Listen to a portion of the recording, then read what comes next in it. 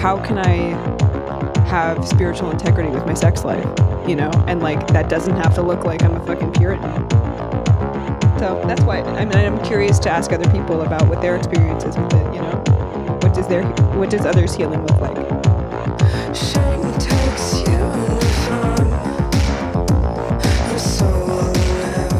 Hey everybody, this is Rose. And this is Louisa.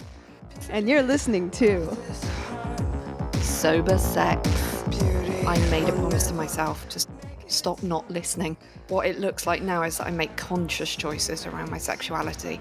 It started with putting down the substances, really, and starting to listen. And the listening to my body has changed. Joanna Miles is an accomplished agent in the dance music industry, in addition to being a personal trainer. Hailing from the UK, now based in Berlin, she is the founder of the 6-0 Experiment, which focuses on connecting dance music professionals with a community of like-minded individuals for 60 days of abstinence from drugs and alcohol. This is a holistic, peer-supported approach that is tailored to help those working in an industry that is high risk for drug and alcohol use disorders, and involves looking at both physical, mental, spiritual, and emotional aspects of our relationship with substances to help us grow towards health and freedom.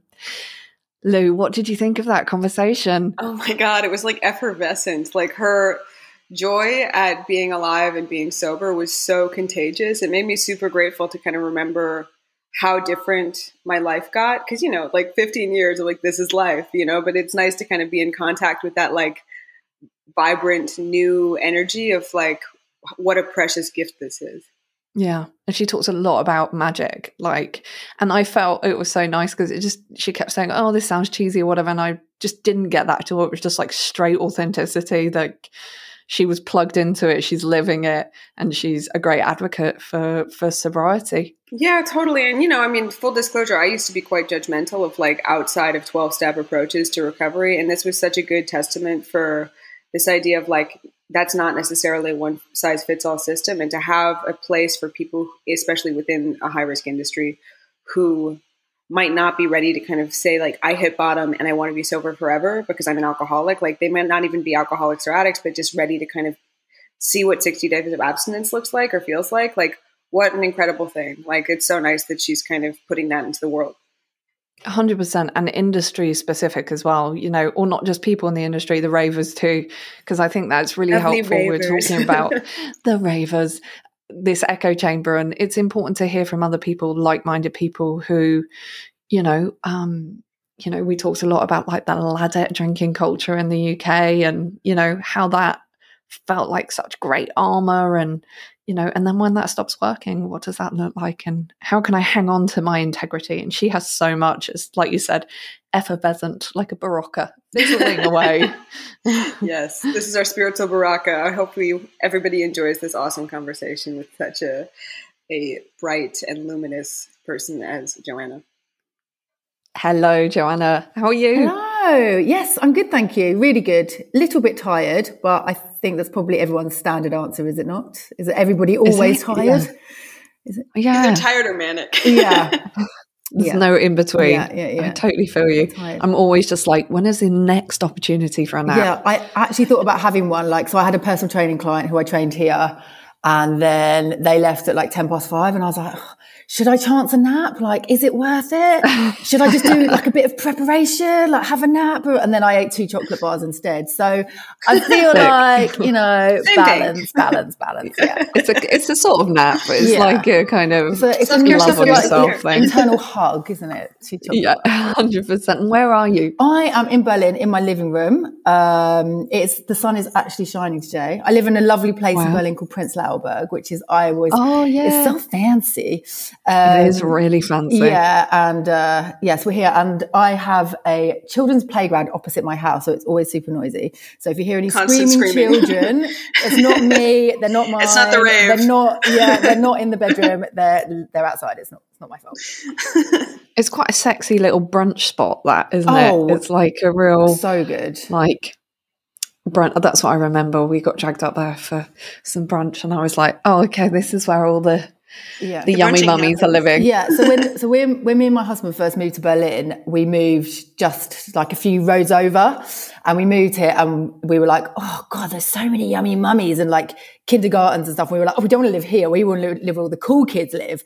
So then we moved to Neukölln, which is like where all the cool kids live. And then after a year, we were like, oh, get us back to Prenzlauer. Take us back. And like, yeah, and we lived Where are the expensive pushchairs? Yeah, Where are my exactly. yoga pants? Yeah. We did Prenzlauer, Neukölln, basically next door to Berghain, and we're like, no, dangerous, back to Prenzlauer, and it works well for us here. We're happy. Lush. Lush. And how long have you been in Berlin? Almost 5 years now, actually. And what brought you there? God, this is. I always say, women, I'm just taking my earrings out. Excuse me, because I keep hitting the microphone. I always say, work. London got too expensive. But realistically, I didn't want to grow up, and I did not. Me and my husband had been together 10 years. So we moved over here when I'd been with him 5, and I did not want to face up to the prospect of having kids. Like I was like, oh God, kids, that's so scary. And if I'm really super honest, I wanted to rave my ass off, and I wanted to go to Berghain for 20 hours at the weekend and not have to go to my job on a Monday morning. I didn't want to have to just face up to responsibilities, basically. So I was like, yeah, let's move to Berlin. That would be great. Obviously, being a DJ agent, it does help being over here. But I mean, I book my gigs worldwide, so it's neither here nor there, really. So yeah, really, so I could rave, if I'm totally honest, and take loads of drugs and drink loads and not be told off and not judged for it, which that happens over here, you know, nobody cares. In fact, it's encouraged. So, woohoo. But you are abstinent today, right? Yes. Yeah. So my first year in Berlin, I was absolutely not. And that was my demise. And that was by the time I'd been in Berlin a year, I was like, I'm done. I can't keep this up. Like I was physically ill. My body was sending me so many signals like stop. Mentally, physically, spiritually, psychologically, emotionally done. But I can't blame it on Berlin. It's totally my own fault. But it basically just like red rag to a bull. You know, clubs open on Friday, shut on Monday, do whatever you like. Like you can order drugs easier than you can go get paracetamol. Like it's just, yeah. I mean, it's crazy too, because I do think that like the UK definitely has like a binging culture in terms of drugs and alcohol. And I'm not sure like where the Germans sit on that like culture map of what how substance abuse issues or alcoholism like presents, you know, but do you feel like it's culturally different in Berlin, or what's that like? Like, so in London, most clubs will shut 6 a.m., 8 a.m. and it's generally like back to someone's house, maybe after parties. You don't really get the after party culture here. You know, like there's because the clubs are just open all the time. The club's open. Yeah. So if you want anywhere. Exactly. So if you want to take drugs and you want to carry on drinking, you stay in the club. And when you're done, you go home. Unless you have lots of English friends like I do, and then it's have an after party. But what that means is that you just stay out and you stay out and you stay out. And like, so speed's a big thing over here. Whereas it's not a big thing back in the UK at all, but you can buy it for like €3 a gram. So it's, holy shit. And then, dangerous. Yeah, super dangerous. Luckily it was never my drug of choice. But you know, people use it as like to function, and not only when they're in the clubs, but then all week as well, because obviously you've been out for 2 nights or whatever. So, I would say it's kind of, is it more dangerous than binging? I don't know. I don't know. I think they both very dangerous, to be honest. I don't think there's no moderation on either level. But over here, like when I've told people I'm not drinking, I don't take drugs, there's always a why. Like, why would you bother? Like, what's the fun in that? You know? And it's like, okay, but then they're amazing at non-alcoholic drinks, like and non-alcoholic beers. There are so many. Loves a club mate. Yeah, and like alcohol fry is massive, you know. But back in the UK, if you go to what's alcohol fry? Alcohol fry is alcohol free, but in the German. Oh yeah, fry. Yeah. Right. I'm just trying to show off with my limited German here. Yeah, no, but it's good. Tuck it in light. Danke. But you know, if you go to a club in the UK, they won't necessarily have like 4 types of non-alcoholic beer, but they do over here. But once again, I think that's more of like a rave longevity thing. You know, people want to rave longer, and they know that getting pissed is not necessarily conducive to raving longer. So, you know, you want to have a drink, but not get drunk. But anyway, so yeah, 2 very different cultures, but still problematic in their own ways, for sure. It's really interesting, isn't it? Because when I moved from the UK nearly 10 years ago to France, and I ended up getting sober when I moved here, a bit like you going to Berlin. And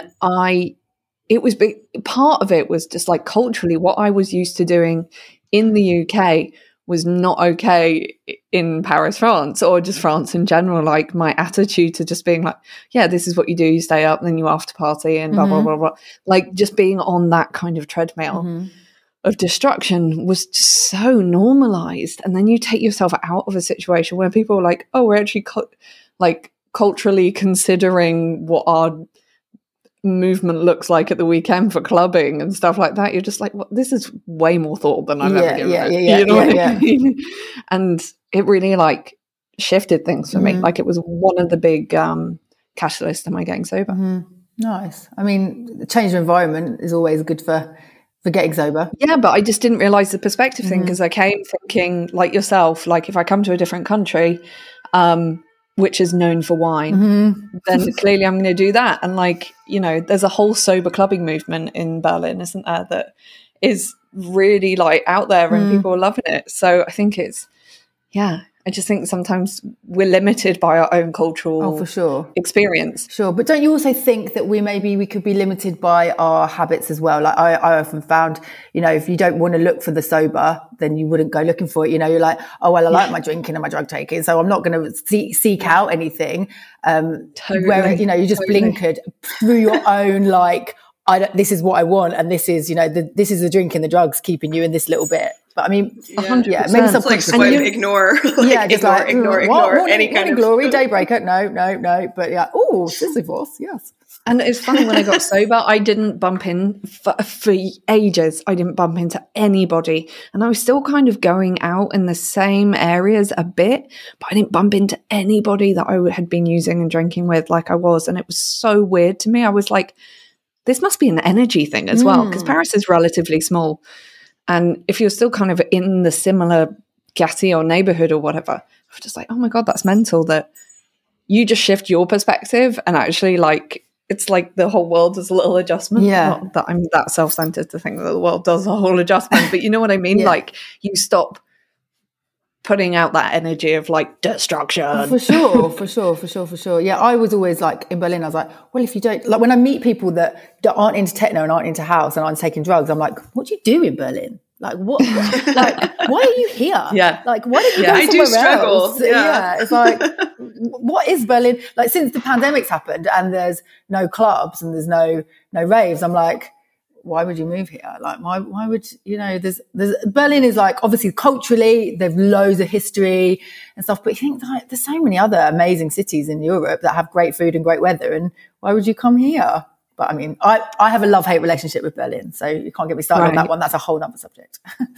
I mean, perhaps in that vein, like, can you tell us about your history in the dance music industry? Like how that kind of led you there and eventually helped you start 6-0? Yeah. Such a long story, but I guess that's what we're here for. Long form podcast. Yeah. So before I worked in music, so I've been an agent now for 9 years. I don't think you can really count last year, but we will count it anyway. So 9 years. Before that, I worked in advertising and I sold advertising space for glossy magazines, but they're online presence. And I managed to get myself fired from every single job I ever had in advertising through not going to work on a Monday, being late all the time, being just like at work, just like, oh my God, I had such a massive weekend. And yeah, so I managed to get myself fired from every single job and then eventually had to leave London because I got fired from my job again. Got kicked out of my flat for having a massive party and the landlord turned up in the middle of it and was like, oh, what's going on here? And I was like, oh, I don't know. I'm not really in a state to have a conversation with you. She was like, get out.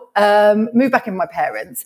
And at the time I'd met my my now husband, and he is a DJ and a music producer. And I couldn't quite believe that he actually loved getting up and going to work every day. I was like, you do what? You enjoy going to work? Like, he's like, yeah, I love it. And I was like, that's a novel situation to be in. And he's like, well, why don't you in your next job do something that you really love? And I was like, well, that's a good idea.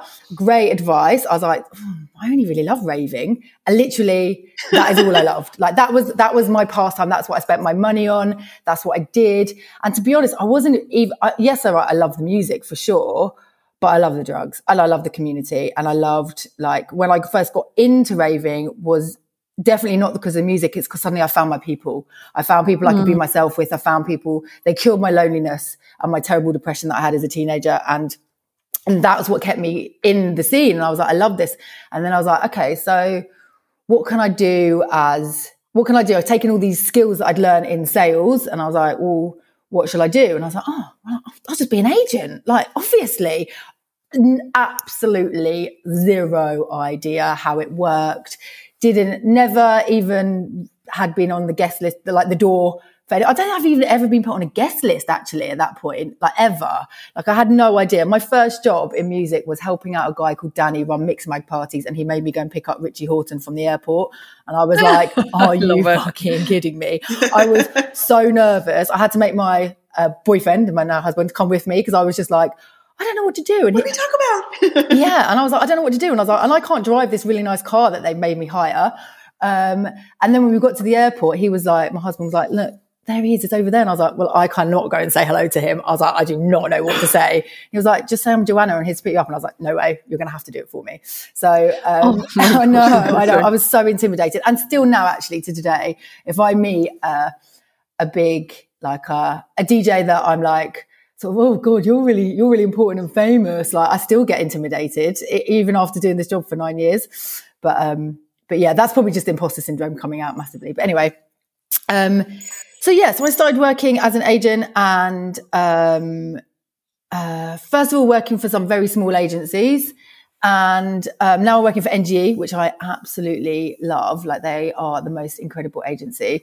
I've worked with my roster of DJs. Some of them I've had for like 5 or 6 years, which I love. So they're like super good friends, and like over the last year has just proved to me how much I love my roster and how important it is for me to work with people that I'm not only professionally love, like in terms of like their music, but I personally really respect. And like, I want them to do well because I like them, not just because, they can make me some money or that's my job. You know, it's like, I want to help you make your dreams come true.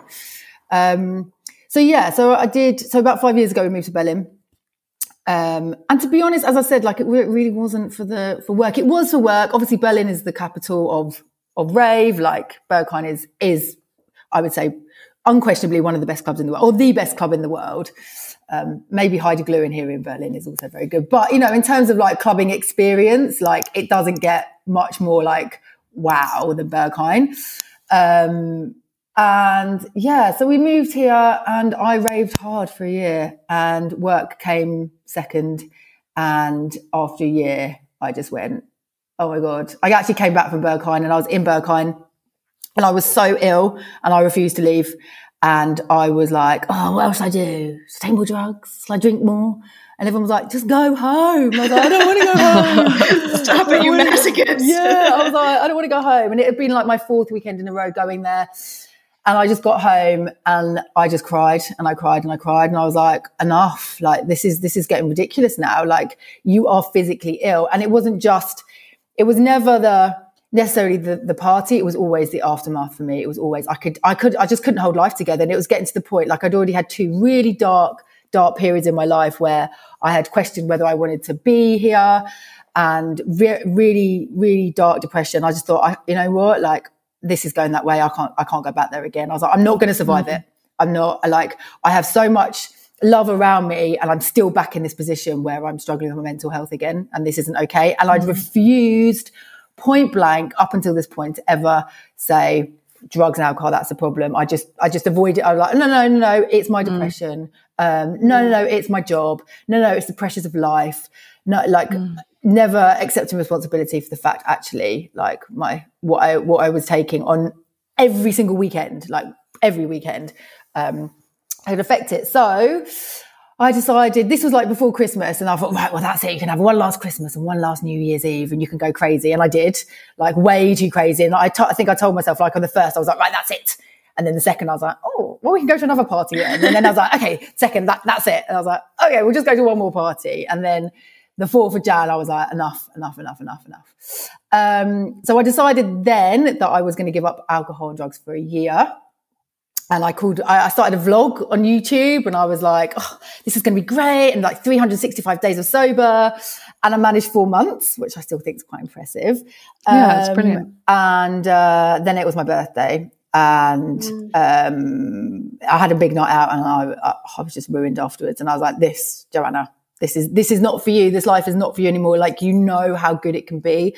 Like, you know how much magic there is in feeling amazing every day. And I hadn't felt amazing every day consistently for 15 years, longer, you know? And so I'd had 4 months of literally waking up every morning and going, oh, I feel the same as I did yesterday. This is cool. Okay. Ooh. And getting myself excited about life and being like, so I could feel like this every single day.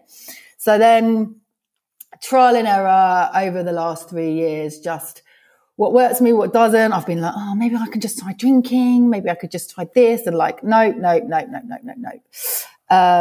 then the pandemic hit, and I was like, well, this is going to go one way or the other, Joanna. So either like you're going to get smashed to get your way through this, or you can just do the best you can and do everything that you've ever wanted to do, or everything you've wanted to do in the last few years that you've never had time to do because you've just been working so hard.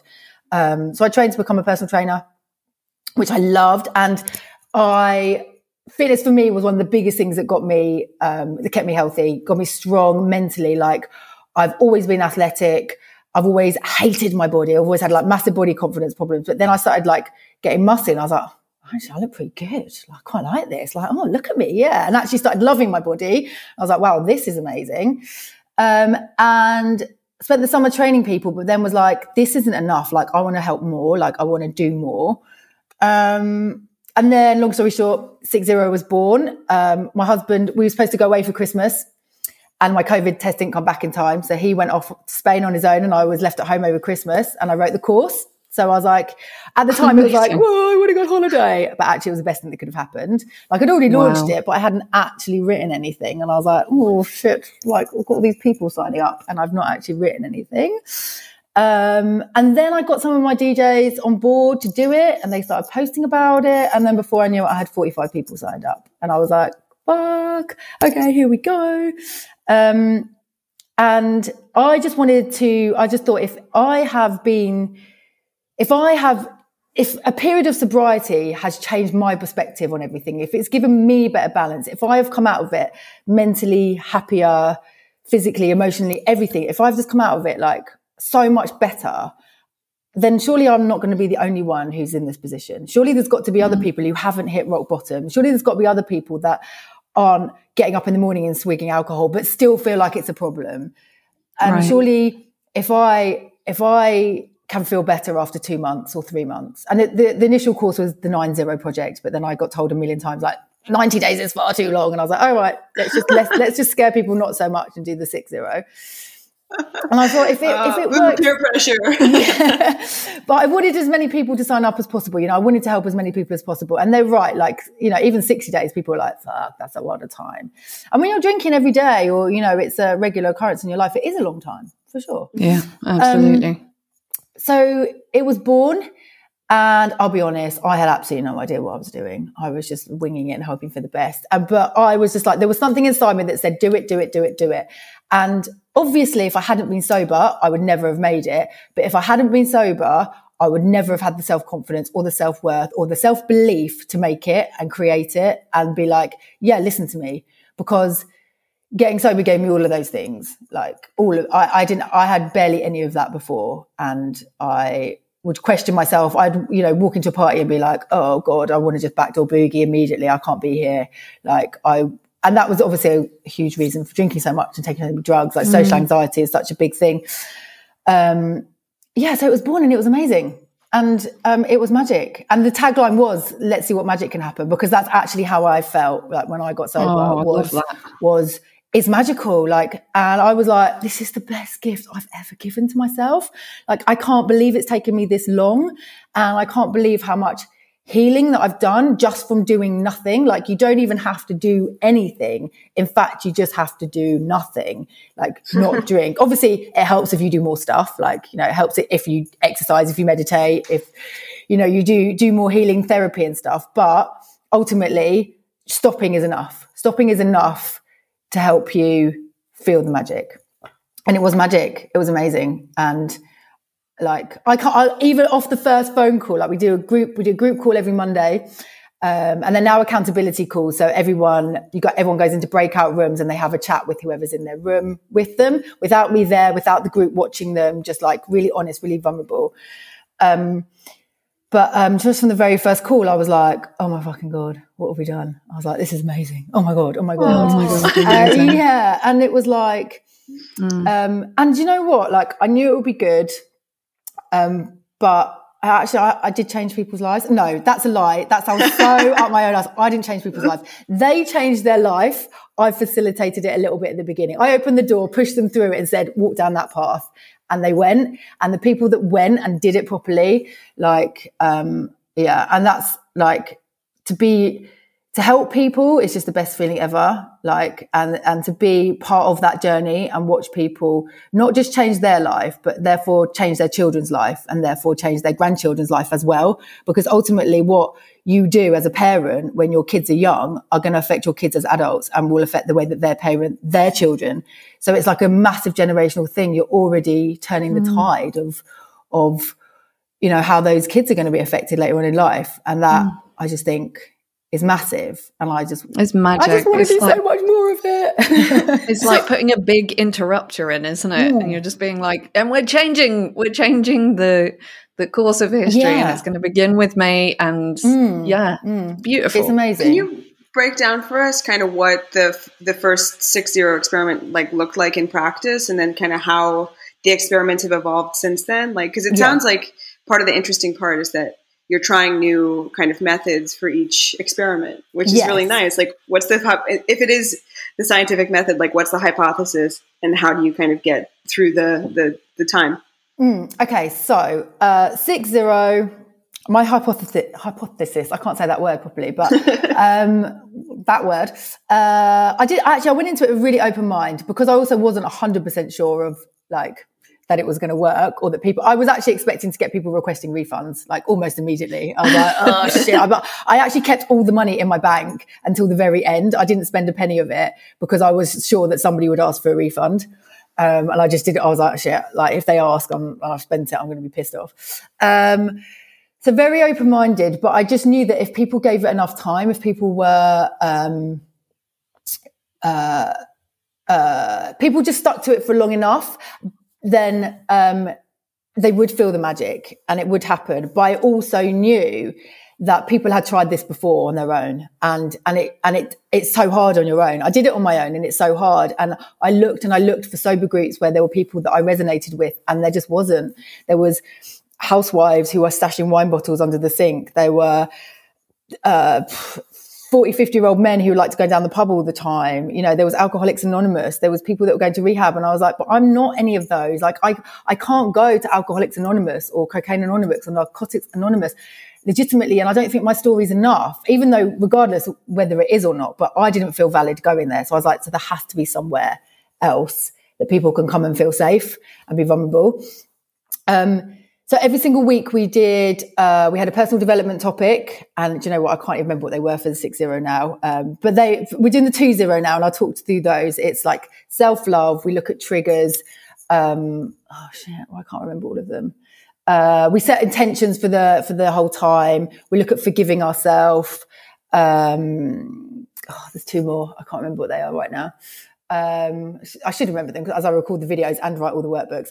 But it's a lot to hold. It is a lot. So personal development video every week. We had an interview from a DJ, a sober DJ or a sober curious DJ.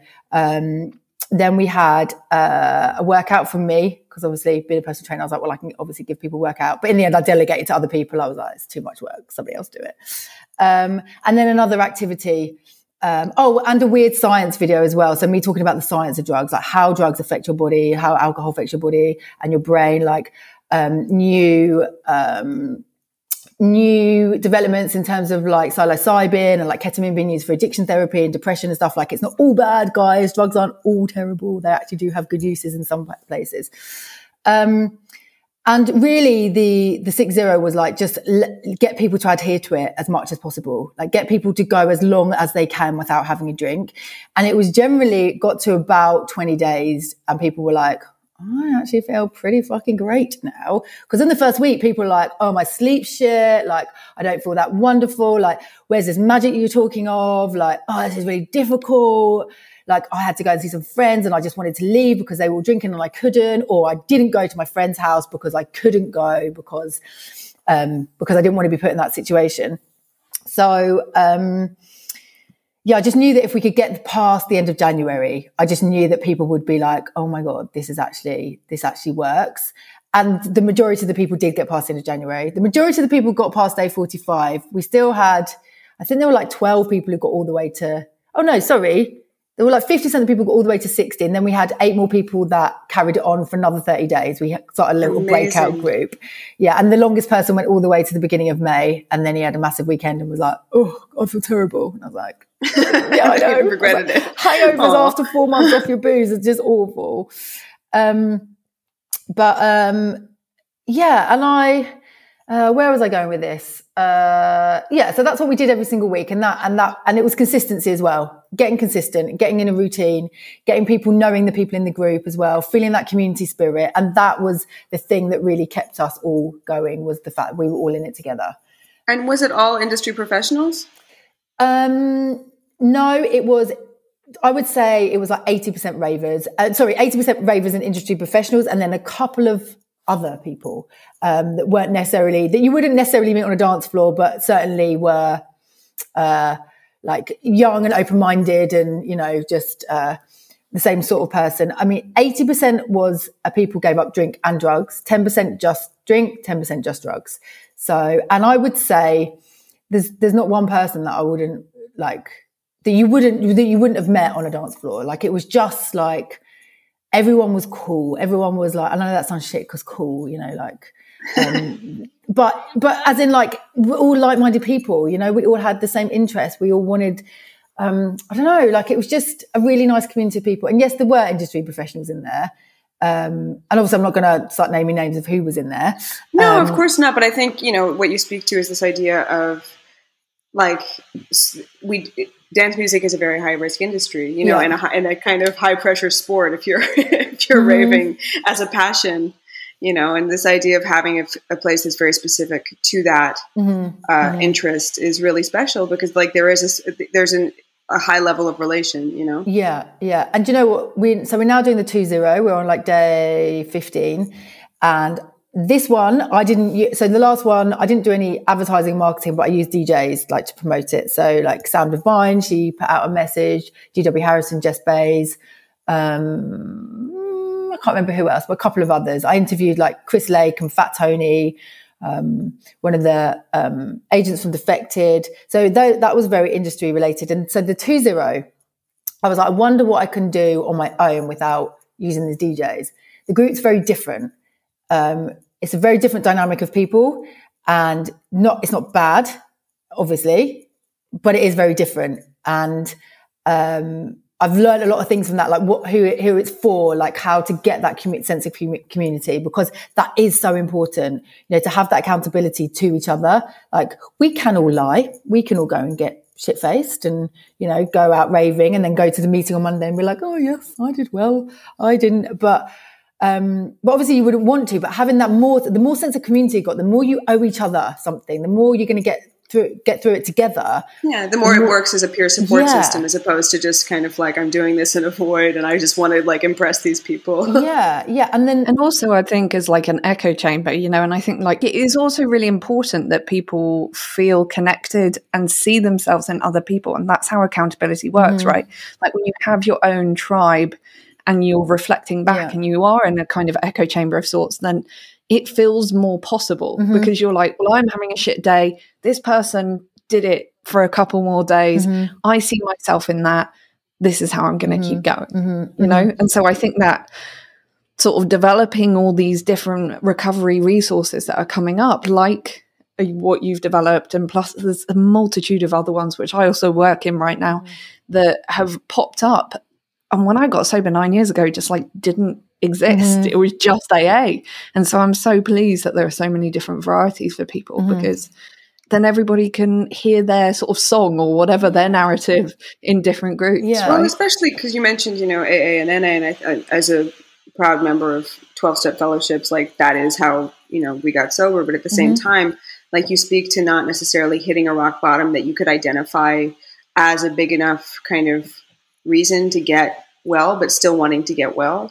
I think that it's really important to kind of offer spaces for people who don't necessarily see themselves as addicts or alcoholics, but who do feel like they want to stop using, you know? Yeah. I always say, like, you know, your trauma doesn't have to come with a capital T, and your problem doesn't have to be a capital P. Like, it can be a smaller problem in your life, but still an issue. You know, if you're going out at the weekend and you're not the person who stays out the latest or takes the most amount of drugs or gets the most wasted, but you still can't make it to the plans you have the next day consistently, that's a problem, I would say. You know, if you're letting people down that you really love, you know, you're hurting people, you know, that I would say is then that is a problem, because that isn't really your core belief. That isn't really what you want to do. That isn't, you know, and the reason you're not doing what you want to do is because you couldn't come home at the right time the night before, you know, because you were inconsistent. I'm not saying the one-offs, you know, like, people have one-offs, but consistently letting people down and letting yourself down, then I think it's a problem. But it doesn't have to be you swigging out of a vodka bottle and snorting 2 lines of Coke first thing in the morning, or 2 grams. But, you know, it doesn't have to be that. It can also be the interference in your life and just the not being the best version of yourself. Totally. I love that. And I'm so happy to hear that there is a space for that we can direct people to as well, because sometimes, you know, we'll meet people in our lives. I'm talking about like Louisa and I are the same person. We're not. But if we, you know, you come across people and they're just like, I just can't get this thing, or, you know, or clients that I work with in recovery who, you know, just to know that there are other resources to direct people to, who are like, yeah, I feel like drugs and alcohol are like negatively impacting me finishing an album or something. Do you know what I mean? Like, but I don't want it to be forever. I just want it to be for this little bit so I can get my shit together. Then, you know, brilliant. Yeah. Or just try it. This is out there. Because the kind of life sentence of, you know, 12-step recovery, I'm really into, but I understand why that would be like, I don't actually want to quit drinking and using for all and for good. And I'm not willing to go to any lengths, you know, like, so where do you go? You know, like that's totally valid. And I'd rather somebody be honest about it than like kind of feel 100%. Like they can't relate to 12-step recovery. Yeah. And for some people, you have to start somewhere, you know, and starting with 60 days is a lot easier than starting with forever. You know, it's a lot less even intimidating. Forever, one day at a time. Yeah. But, you know, you say to people like forever and they're like, oh, wow, it's such a big word. And it is a big word. But if you say to someone 60 days and they get to the end of the 60 days and they go, I don't want to stop. So my mum actually, she came to me. She said, I think I need to do your course. And I was like, oh, Mum, I don't think my course is quite for you. I was like, probably not. You're not really going to resonate with the people in there, Mum. But I will coach you through, let's do 30 days of sober and I'll coach you through it. And sorry, Mum, if you listen to this, I'm just telling everyone your business. But anyway, hi. Please don't ever listen to this, Mum. But she was drinking up to 4 large gin and tonics and a bottle of wine a night. And I would say that's quite a lot of booze. And I was like, oof, Mum, like, that's a lot. She's like, I know. How's your liver doing? Yeah. No judgment at all, Mum. I know you've had a great life. You're retired, do whatever you like. However, are you enjoying sober, Mum? Yes, you are. So she did 30 days. And I said, what's your exit plan, Mum? What are you going to do at the end of the 30 days? She's like, I think I'm just going to carry it on. I was like, amazing. My mum's 69 and my parents I always remember them being not necessarily heavy, but very regular drinkers. And as I've got older and as they've gone more into retirement and more into like the autumn and winter of their life, the relaxation days. And, yes, they're just like, you know what, whatever. They've worked hard all their life, and I literally no judgment. You do whatever, you do you guys. But the fact that she's now come to the conclusion that life is actually a lot nicer without booze, and there's only about an hour in the day that she's really has that like, oh, wouldn't it be nice? Like 5 p.m. like, oh, I'd like to crack open a bottle now. Once that's gone, it's gone. And then she gets another 23 hours of like, oh, feeling amazing, waking up in the morning without that hangover, without feeling a bit shit, without wishing you hadn't bothered, you know. And she's like, oh, I feel fitter, I feel healthier, people are saying I look better. I was like, Mum. Oh, so, what a beautiful gift you gave her. So mega. I know. Although I did say, like, I do believe, Mum, some of my drug and alcohol problems were because of you and your parenting. And now you're using me to get sober. Cheers, Mum. Cheers, Mum. Yeah. Nice one. Cheers. Nice one. Just take, Mother. Take. Speaking of mothers, this is the part of the story that if she is listening, Mother must turn off. Yeah. Now about sex. Yes, yeah. What are some of the earliest messages you received around sex and sexuality? Do you know, I've been thinking about this, and like earliest messages, like not a lot. Like, Mum, if you are listening to this, like I never had the birds and the bees chat. I never had a chat about sex, about sexuality. Like it was just a given that I was straight. You know, there was never a question. In fact, my dad quite homophobic, you know, so it was like, you know, boys will be boys and girls will be girls, and my boys were very boys in our household, very much, and it's a very, very masculine energy in my household, very masculine energy, and I think I tried to be a bit more like that to make myself fit in a bit more, and then as I grew up, do you know what? I've always absolutely loved sex, and I've always been very open about it and very confident with it as well, and never felt like naughty or dirty or anything. I've always just been like, yeah, super confident, which is weird considering that when I was younger, I never really had that like chat or like. I'm curious, but it sounds like you also didn't necessarily get any kind of shame information, which sounds like it might have been helpful. Yeah, do you know what?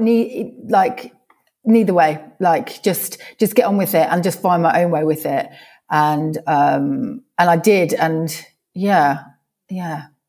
Like I really thought about this question a lot, and I was like, oh God, I can't answer this. So like, I'm going to have to do some soul searching. Like this is something I need to actually like really think about, you know, like on a longer term thing. Like, why is that? Why don't I have an answer for that? I should have an answer for it.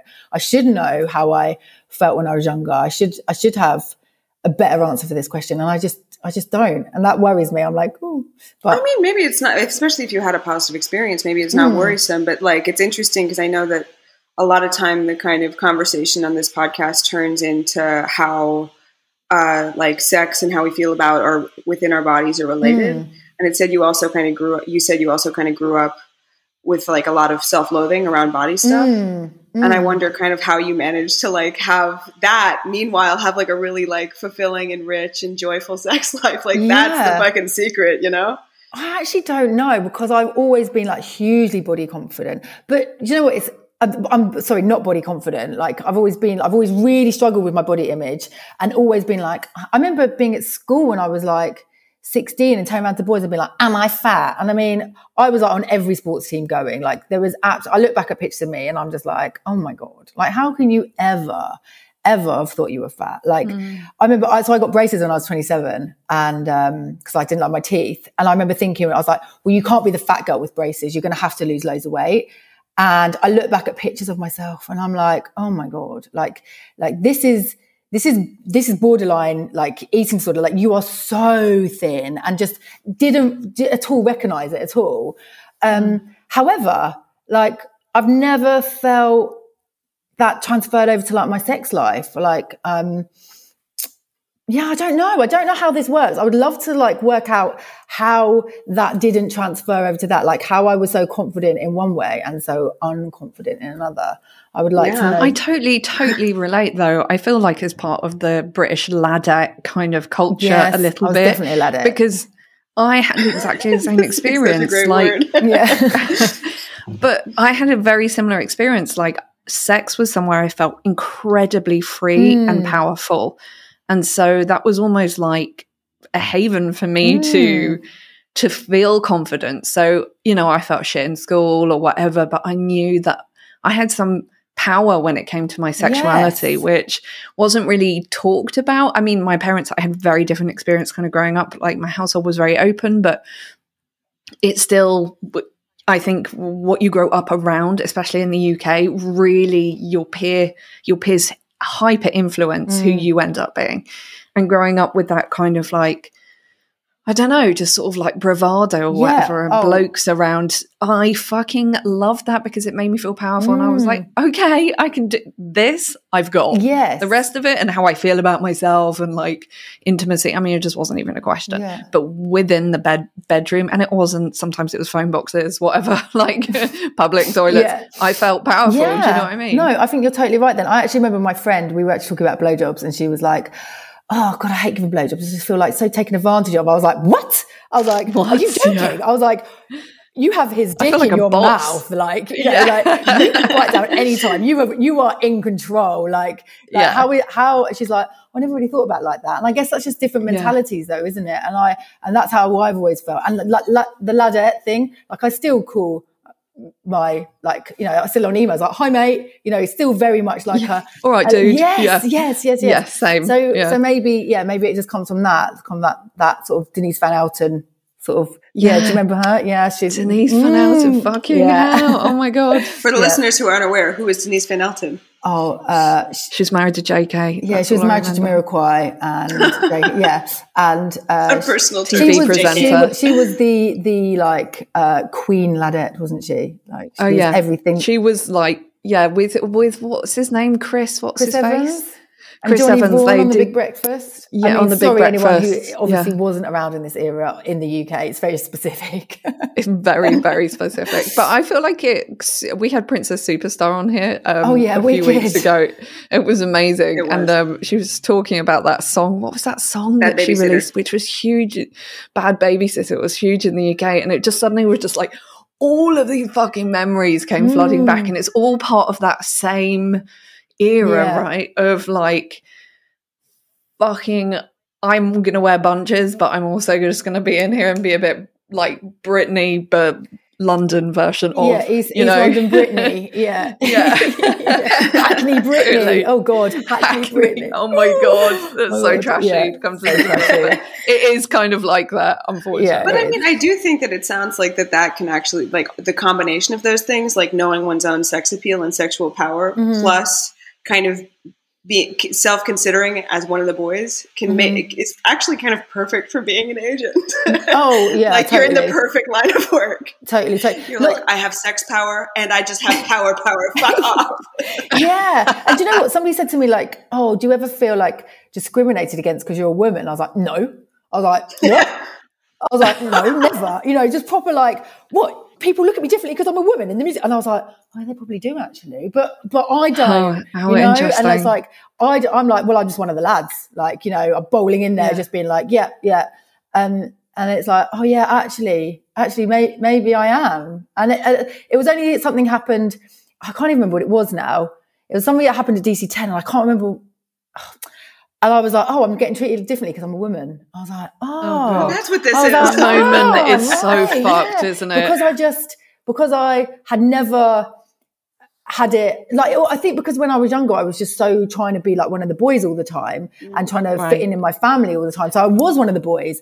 And so, you know, I'd go to my brother's rugby matches and hang out with all the boys. And, you know, drink all the boys under the table and, you know, I just always just be like, I am one of the lads. So I never viewed myself as different, but then you sort of like take a step back. You're like, oh yeah, shit. But other people probably view me as different, you know, or men view me as different to men and women different. Or treat them differently. It's really hectic. Like I'm married an American, and there came this point where like we were in our relationship, and I was like, "Yeah, I fucked like over 200 people. Like I don't remember their names." And just being, he was like, "I find that really upsetting to hear." Like, and I was like, "Oh my God, this is super normal, and this is how I have my bravado. What do you mean?" And I really like this guy as well. He's my husband now, so obviously. Fucking hope so much. Yeah, and I have his child in my stomach for 6 months. That's why I'm moving around, by the way. I'm on a freaking yoga ball because my fucking back hurts. Oh, bless you. Congrats. Thanks. Yeah, and I was just like, oh God, like he likes a different part of me that I don't even see, and I've never like tapped into before. And it was like this moment where I was like, I can soften, or I can tell him to go fuck himself. I told him to go fuck himself, but like I eventually softened, you know. And I was like, damn, somebody loves me, like not being that like bad bitch, you know, and don't have to put on that act to be accepted or liked or part of the crew, whatever. You can actually just be like, oh, I can let my guard down and just actually be like, can you come and take care of me, give me a cuddle, rather than like, don't need anyone, fuck off. Yeah, and it's not like into me because of that person, and he's into me for something I didn't even acknowledge in myself. And I was like, oh, this is cute. It seems like that's coming up a lot. Like last week we had Morgan Ducky, they're non-binary, but they were talking about kind of trying to fit in and wanting to be accepted by kind of an EDM American culture, and how that always felt a little off. Like, you know, when they got like dapped, they felt really great, but that ultimately it kind of came down to within, you know, a homophobic white supremacist patriarchy, like this idea of having to have a core value that's different from just needing to be accepted is the thing that's going to make the work meaningful. So that they said that they had transferred their purpose to really being specific around wanting to create a safe space within their music and their raving culture for the people who felt as outcast and as weird and as kind of unable to fit in as they had felt, and that was giving their work a lot more meaning, and they felt a lot more pride in the process. And I wonder, like, kind of as that, like, an incident happens at DC-10 and the kind of the illusion of like, oh, fuck, like, that's what that is. Like, oh, this is that, oh, sexism? Oh, yeah. Oh, yeah. Oh, that exists. I'm also in that. Yeah. So I'm part of that. It's like, what? No. Well, no, but I wonder if, like, it was helpful to kind of have that conversation as like a map of like, wait, what is my purpose? And it sounds like that you're finding a lot of fulfillment within kind of the 6-0 experiments, just in terms of like, wait, like, it's not necessarily about the fitting in and the raving till death. It's about like, how can I cultivate a safe space with the tools I didn't necessarily have that I found helpful, that I had to kind of, you know, self-cultivate by giving them to others. Yeah, totally. Like creating the safe space. I always have trouble with that. I'm always like safe space for what I call the biggest act of rebellion, which is going sober. Like in today's culture, sure. It is one of the biggest acts of rebellion. Like to say I don't drink, and I used to have to warn people before I met up with them. They're like, "Let's go for a drink." I'd be like, "Oh, by the way, I'm not drinking alcohol," because I was scared of their judgment. And actually, one of my friends said to me today, she's like, "Oh, you know," the other day she said, "You know when like you go to the pub and you're not drinking, you get all like that judgment, and you have to explain it. Or you're not drinking, you have to get all that judgment, and you have to explain yourself." I was like, How weird that you not drinking, you get judged and you have to explain yourself for having a lemonade. Like, what the fuck? Yeah. Like, how is that? Where did that not become normal? Like, you know, and so, so what you're saying is like, what we were saying was having that safe space. I'm never going to get that right. We were in it. You're in a safe space. Just copy and paste please do. Safe space. And for people to come and just feel like accepted and to be honest and be vulnerable and to say whatever they like. And I think that's magic. And I think that anyone can do that for whatever. It doesn't have to be about drinking. It can be about anything, you know. As what were the people that were just on your? What were their names? It was Ducky and Princess Superstar. Okay, yeah. So Ducky, like creating a space where you can go and be like, oh, thank God, I can just be normal here. I don't have to put on an act. I don't have to try hard. I can just let myself relax and just without that, like, oh God, what's going to happen here? You know, whether that's in a place where you think you're going to get homophobic remarks, or a place where you're going to have to be faced with drinking or not drinking or making that decision, or justifying and like, you know, making excuses for yourself. Totally, you know, I mean, it's like, you go. I was going to say the amount of times I used to be like, oh, how can I explain I'm not drinking? Or should I say I'm on antibiotics? I'm allergic. And like, what? Why should I ever have to justify to anybody that I'm not drinking? Like, why should that be What should I have to say? And I have had friends say to me like, oh, I remember when you used to be fun. I was like, do you know what? It was fun for you. It wasn't fucking fun for me. Like, I'm not the one you're not the one who had to lie in bed with me afterwards and panic 100%. About the day after or what I'd done the day before and have angst and like be depressed. I was like, that wasn't fun, guys. Like it was anything but fun. And kind of speaking of which, like you are in a long-term relationship. You've mentioned you're married, and how did this transform when you started to examine your relationship with drugs and alcohol? Yeah, so I was petrified that my husband would decide that I was boring and I was no longer the woman that he wanted, and he was going to find someone else way more fun that wanted to go out every weekend. Oh, sweetheart. And I was so scared. But I also knew I had to take this risk because I wasn't going to survive if I went down the really bad mental health again. Like I just knew I wouldn't. I couldn't do it again. So what happened was we have the most amazing relationship in the world, and it just got better and better and better. And I mean, every single thing from how much I want to make him happy, to how kind I am to him, to how patient I am with him. And he tests my patience a lot. But to the bigger things, like to the sex, you know, and I thought, God, I'm going to be such a bore in bed if we're not having like the crazy sex after we come home from clubs. And like, no, life is, there is nothing not magic about being sober. Like everything got better. And yes, there are challenges for sure. And yes, there are him staying out until whatever time with people that I don't know, you know, like in clubs. He's a DJ, he's a music producer. That's his world.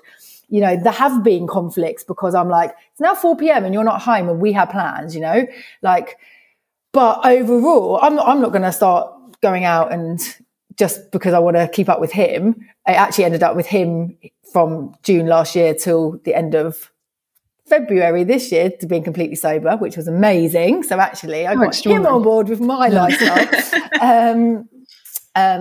But yeah, everything's better. I'm more me than I've ever been before in my life. Like I'm a happier, better, more authentic, more loving, caring person, like genuinely the best version of me I've ever been.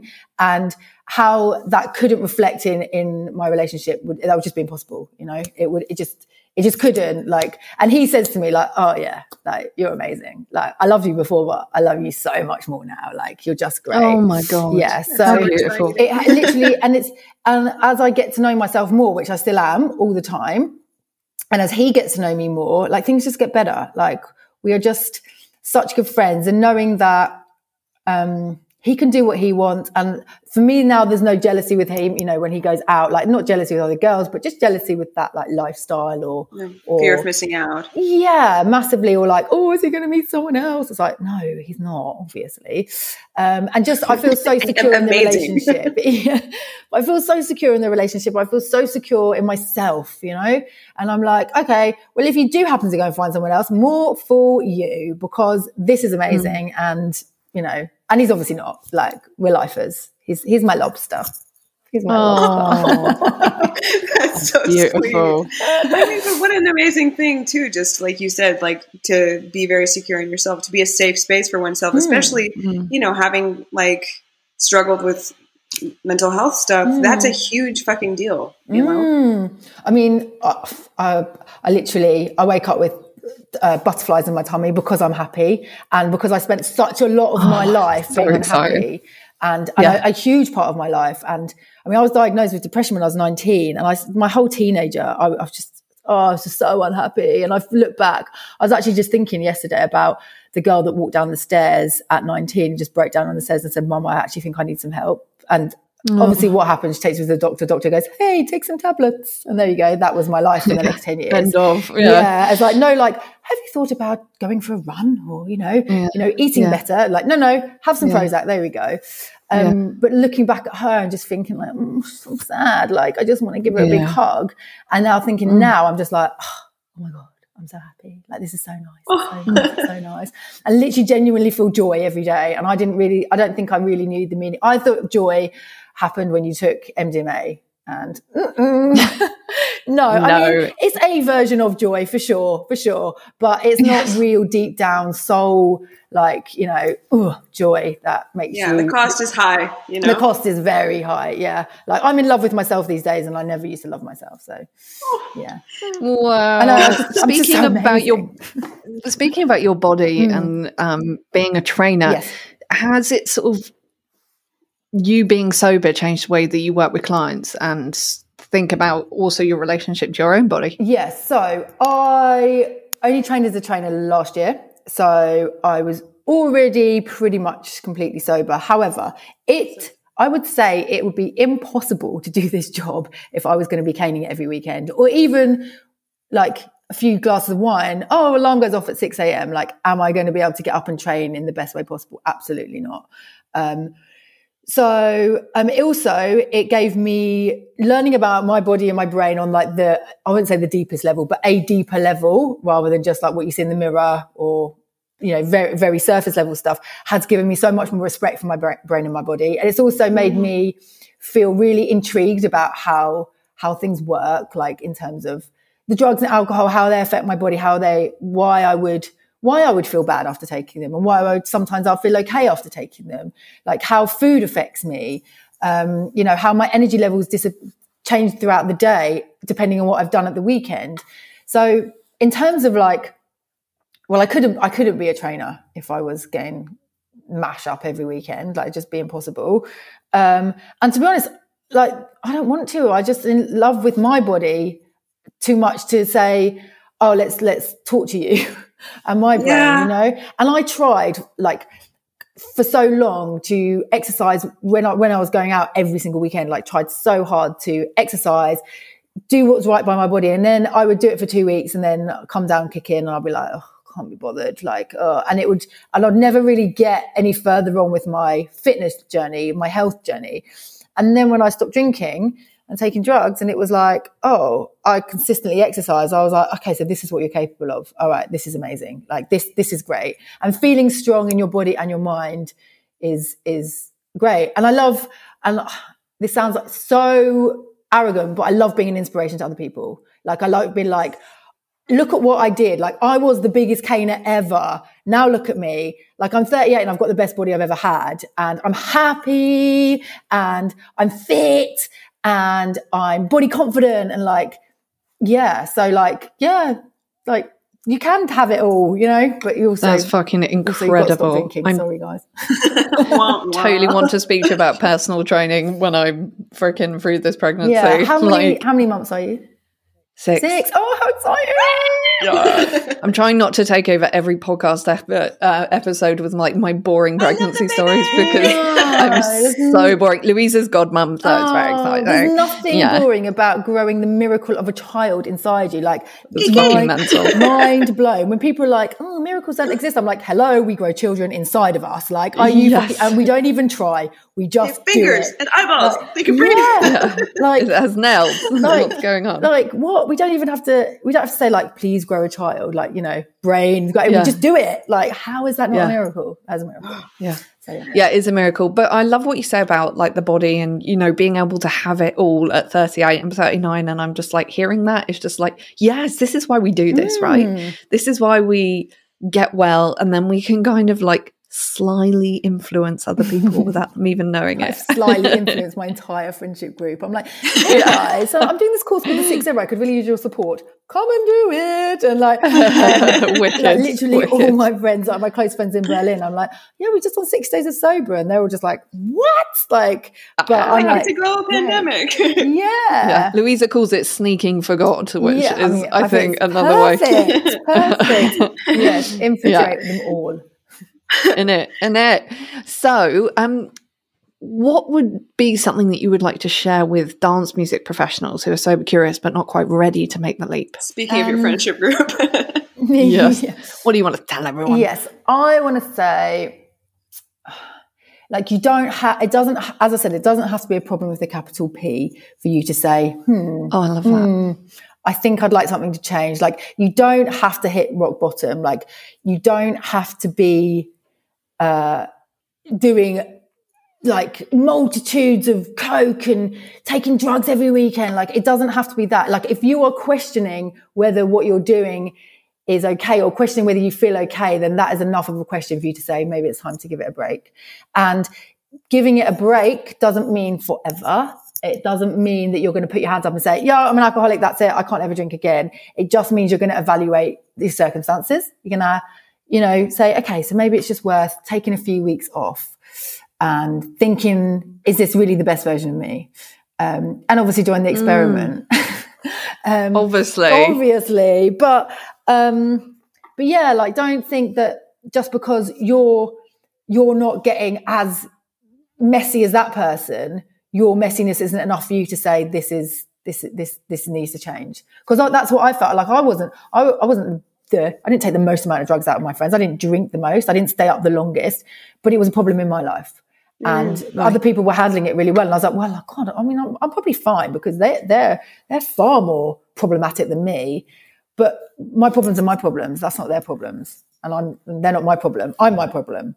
Yeah, totally. I say that word again, problem. And to affect change, I think it's so exciting that, like, it's reaching beyond just artists now. Because I think there's like this trendy thing around artists are sober, you can do it, and everyone's like, well, I might not be an artist, or I don't feel like that. I'm just like a fucking artist liaison or something. Do you know what I mean? And that you, within your work as a manager, are like embedded within the industry in a different way, from a different viewpoint. And I think that's really exciting, because I think if people can see that the people who are taking care of them are taking care of themselves, that becomes inspiring. Yeah. And that's a completely different message, rather than just like, oh, well, it's only for famous people. There's like celebrity rehab or whatever, but it stretches beyond that. It's like for everybody, Yeah, and I think, you're totally right. Like, No, I was going to say it definitely creates a different work dynamic, like to know it. I'm like, are any of my agents sober? I don't think any of my agents are Your sober. old manager is. Yeah. But I think you don't realize how many people are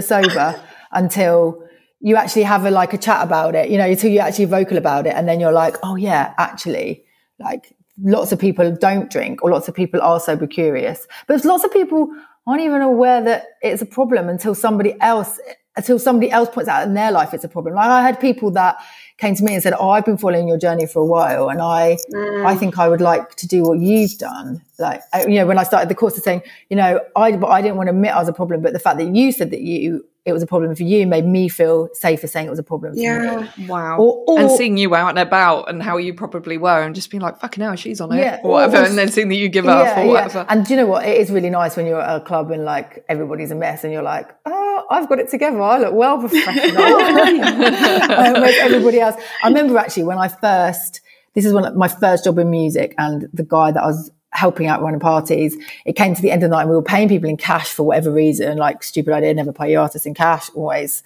do a bank transfer. But we had to like count out this money, and someone came up to me and said, oh, have you seen this guy? And I like, the guy's running it, and I was like, no. And I turned around and there he was in the corner in a ball, rocking backwards and forwards. He's on so much ketamine. And I was just like, yeah, I'm going to probably have to sort this out. And I'd been working for him for like 3 weeks. And it's just like, wow. And actually, do you know what? When I started working in music, my drinking and my drug habit actually calmed right down, because I'd gone from being a messy raver who could get away with whatever she wants on the dance floor to being like towing a more professional line, just like can't get like really gurney, just can't, like, trying to be better. It's a bad look. It's not the best of looks, no. But as I went on, as I came more comfortable with my job, and especially like my artists, suddenly, you just end up being like, oh, I can just do whatever I want. And then it was no longer an issue to hold it down. It was just like, oh, well, I'm comfortable with this now, so it's fine. But it's just not a good look, is it? It's just a really bad And look. Lou, as an artist, that like, what do you feel like when your manager's taking care of you, or somebody who's a promoter's taking care of you, and you're just like, fucking somebody tell that person to wipe their nose? I mean, it's as a sober person, it's kind of upsetting, because I'm just like, you are not fucking trustworthy at this point. And that may or may not be true, but based on who I am, what I use, I'm so deeply untrustworthy. And like, again, like, especially if it's a business relationship, like management or agent, then it's like, that this is an important thing for me. And like, I don't care what you do in your free time, but if you're with me as your artist at a club space, or like we're at work and you're doing fucking drugs, like fuck you. Yeah, You know, especially if that's you're not- sober. You know, Yeah, totally. It is different. Like if you've got like, I mean, I've never actually after partied with any of my artists because I'm just like, that's just too uncomfortable. Like sitting in a green room, but I'm just like, because there is a sense of professional duty to them. And also, I don't want them to start asking me. I'm a very honest person, and they start asking me questions, especially if I've like had a drink and they start asking me about the business. I'm like, blah, blah, blah, blah, blah. It's like, no, shut up. No. Self-preservation. Yeah. It's like, no, not coming to your after party. But if someone's sober, for the person that's supposed to be part of your team to turn up smashed or to get really smashed and let's be honest, there's not many people that aren't embarrassing when they're pissed or when they're fucked. Especially if you're sober. If everyone's pissed, then no one cares. But if it's sober person is like, if you're judgy sober, McJudgerson. yeah, like if you're sober and the person look after you is just like, even just talking, going on and chatting shit, and you're like, oh, shut up. You told me the story like 5 times, you know? I remember, being in a club and like the promoter was too fucked just to even like get me a car. And I'm just like, come on, like get your shit together. It's your party. Yeah. This is your job. Yeah. You know? Yeah. Anyway, but then some promoters think, you know, their party, they can get as smashed as they like. And it's like, no, this isn't a wedding. Yes, exactly. What are you doing? Like, if you want to take go into wedding entertainment. I always, like, if I wanted to go out and have like a really good night out, I would actually always buy a ticket to the event. I'd never get guest list, and I would go with my mates.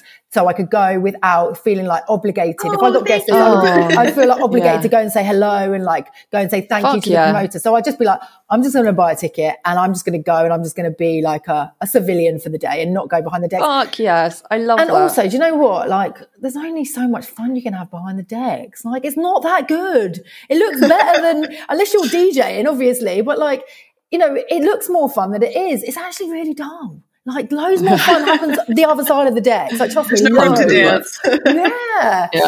You know, standing there going, like dancing away, like, you know, doing a like fist pump, like that's not fun. Like, no, you want to lose your shit. It's not the place to be, is it? To get down and let go. Exactly. Yeah. But sober people love to have like a job in the club. Like Rose and my partner, they come out and they're not like no one's drinking. No one's like they're like bouncers. Just you're like I have a fucking mission. Yeah, I have a job to do. Yeah, I don't know what else to do anymore. Jobs. My job is dance. So we're going to pivot into the lightning round. So don't think, just let the answers flow. What's your favorite workout or exercise? Oh, burpees. And I know everyone's going to kill me for this, but I fucking love a burpee. You're insane. I love burpee. I love a burpee. Sorry, guys. Never get booked for being a personal trainer ever again. I'm like, never going to her. I mean, effective is great. Oh, it works. And I'm really good at them. So I love showing off as well. Nice. Though we don't believe pleasure is something to be guilty about, is there anything you would describe as your guilty pleasure? Oh, I have so many. And I actually also just be like, it's not guilty. Like, I am the biggest Take That fan ever. So Take That. I mean, my God. This goes with the Denise Van Elton era. Like, I have been to see Take That more times than any artist ever. Like, this is the best thing I've ever heard. I love it. This is amazing. So my husband is also friends with one of the members of Take That, and when he gets on the phone with him, I'm literally like, oh my God. And he actually, when we were first getting together, he was like, oh yeah, so I've got Howard coming in the studio tomorrow. And this was like, we'd shagged like once, and I was like, what? And I was like, okay, so we're going to devise a story that I'm your housemate and you've forgotten your laptop charger, so I have to go to the studio and drop off your laptop charger. And we had a whole script. Like, I was like, mention about my cooking in case Howard's looking for a new girlfriend, and like, you know, I could. And then when I got to the studio to give him his laptop charger, I literally just went, like, I'm actually, my heart's beating faster now just thinking about it. Like, because I'm literally that obsessed Howard with as well. He's like not the one people are usually getting their heart rate up for. I mean, but Howard, if you're listening, then Googling obviously Howard, I'm in the way.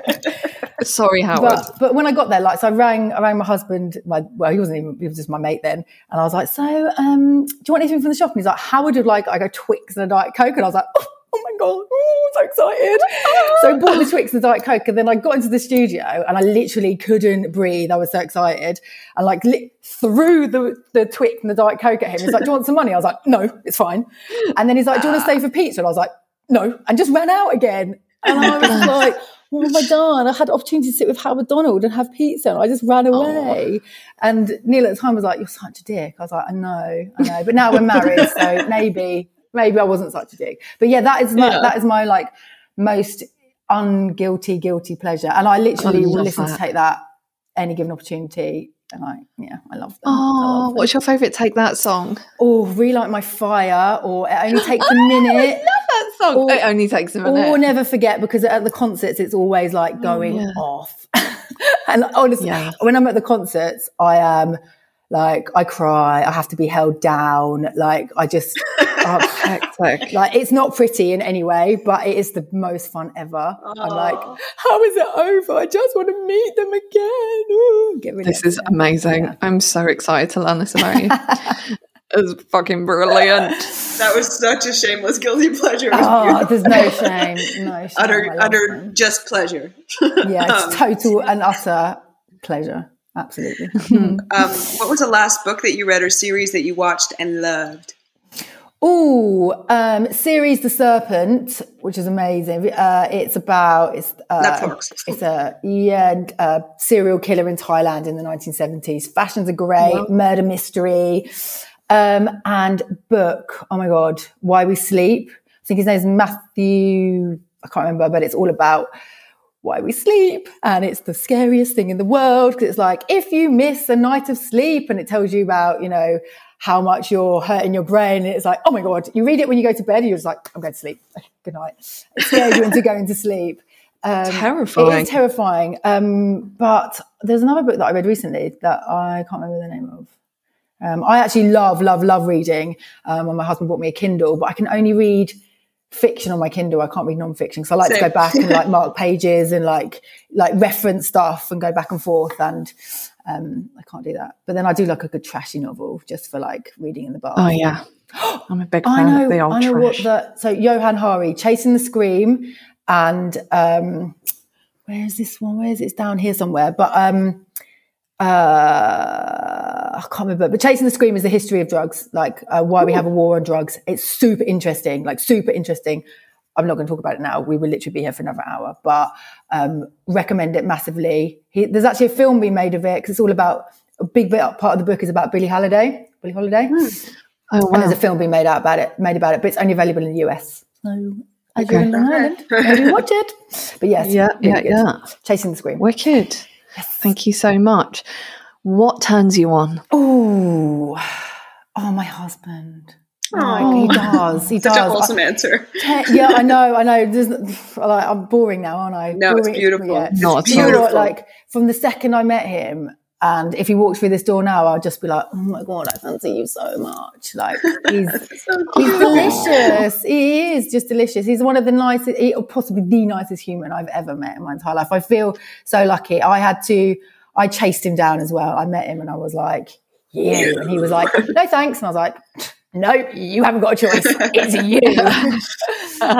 So yes, my husband. Aww. Beautiful. And what is the song that pumps you up? Oh, do you know what? Other than Take That. Oh yeah, not allowed to take that. So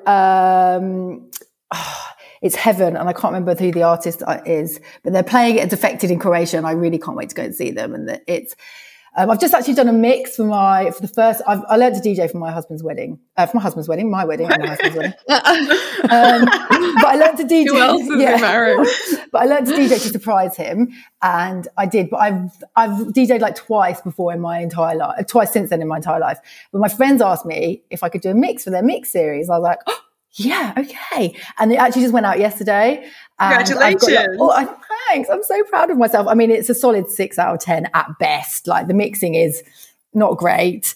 My husband was like, yeah, that's all right. I think you're going to get away with it. But all my favourite tunes are on there. Mike Dunn, like, I represent him, and his tunes are always Oh, so good. I love him. So that's the long answer. There's been lots of long answers today, haven't there? Sorry. We love it. No, brilliant. Perfect Louisa, podcast. can I just put something into your head though? Can you imagine if Seb surprised you with learning to DJ? How fucking weird that would be. We have such opposite musical tastes. Although, so remember, different. my birthday, So he did different. learn how to karaoke Leonard Cohen, I'm Your Man, and it was yeah, amazing. that was beautiful. It was so hot. I was just like, It was very hot. Seb. I was like, wow, this is in front of people. Are you aware that there are other people here? This is so hot. Yeah. It was really hot. It was like really like fucking understated and cool as well. And I was like, oh my God. Amazing. That's why. Yeah. Oh, that's so cute as well. Effa. I just love Effa. I don't care what it is. Yeah. Effa is great, isn't it? Acts of Although I service. will say, My love like, I language. a couple of exes ago, I like gone out with this guy for 5 years, and there was like this moment where our relationship was really fucked, and he showed up and like had written this song and then went in the garage and played it, and I literally just like was like, what are you, this needs to stop. Like my whole skin was crawling, and I was like, that is not the effort. Yeah. At that point, when it's too late, the effort is cringy. Yeah. Effort, You know what I mean? when you're really in love with that person is amazing. Effort when you don't, you're like, you're being a stalker. Fuck off. Like, It's like, get out of this garage. Sorry. This is terrible. This is the worst thing I've ever seen. yeah. Yeah. Oh, yeah. I mean, I don't know. I think if Neil serenaded me, I mean, like, I'd just be like, you can stop now. It's fine. Thank you very much. It's weird. Where do you Thank look? you. I get the gesture. Where do you like, put your eyes? Appreciate Yeah. it, but no, it's a no. Yeah. Like, I can't look at you while you do this. Yeah, this is more embarrassing for you than it is me, but still, I can't look at you. Yeah. But that's also how I feel about like album listening parties. Like if I have to present my work to anybody and we're all like there listening to this pre-recorded thing, I'm just like, this is the worst moment of my entire life. Oh. So awful. Like, please don't look in my direction. Yeah. I do know. I can understand how that it would be. It's just like it's like listening back to your voice on like a voice, you know, like a voice note. You're like, ooh, no, I don't like listen to that. So much But- mouth sound. Yeah, and especially, you know, if you've made something, you're super proud of it, and then you're like going to get judged by people, and ultimately that's what they're doing. You're like, I just like to explain this bit. I just like to. It's like, no, let it play. It's really good, and you keep having to remind yourself, it's really good. It's really good. Like, it's a demo vocal. Yeah, I didn't mean it. You can change it if you want. Like, I don't mind. This is what it is to be a woman. We're like, so sorry for existing. Yeah, exactly. And finally, where can we find you and the 6-0 experiment on the World Wide Web? Okay, so I have a website, and it's theothersideoffear.co.uk because Very good all the domain good name. shit happens on I'm the other writing side of so fear. much down. I'm becoming your stalker. Oh, please do. temporarily. And my Instagram, which is where I post what I think is very interesting and obviously influential things. I am Joanna Barber, and we're doing the 6-0 experiment, which is in January. We're in day 15 of the 2-0 experiment, which is in May, and then there's going to be a 4-0 experiment in October. So Lush. if you did them all together, you're going to be sober for at least a third of the year, I believe it is. I think a third of the year. So you should join it for all of them, guys. Fantastic. Everyone's yes. sober curious. Sign up.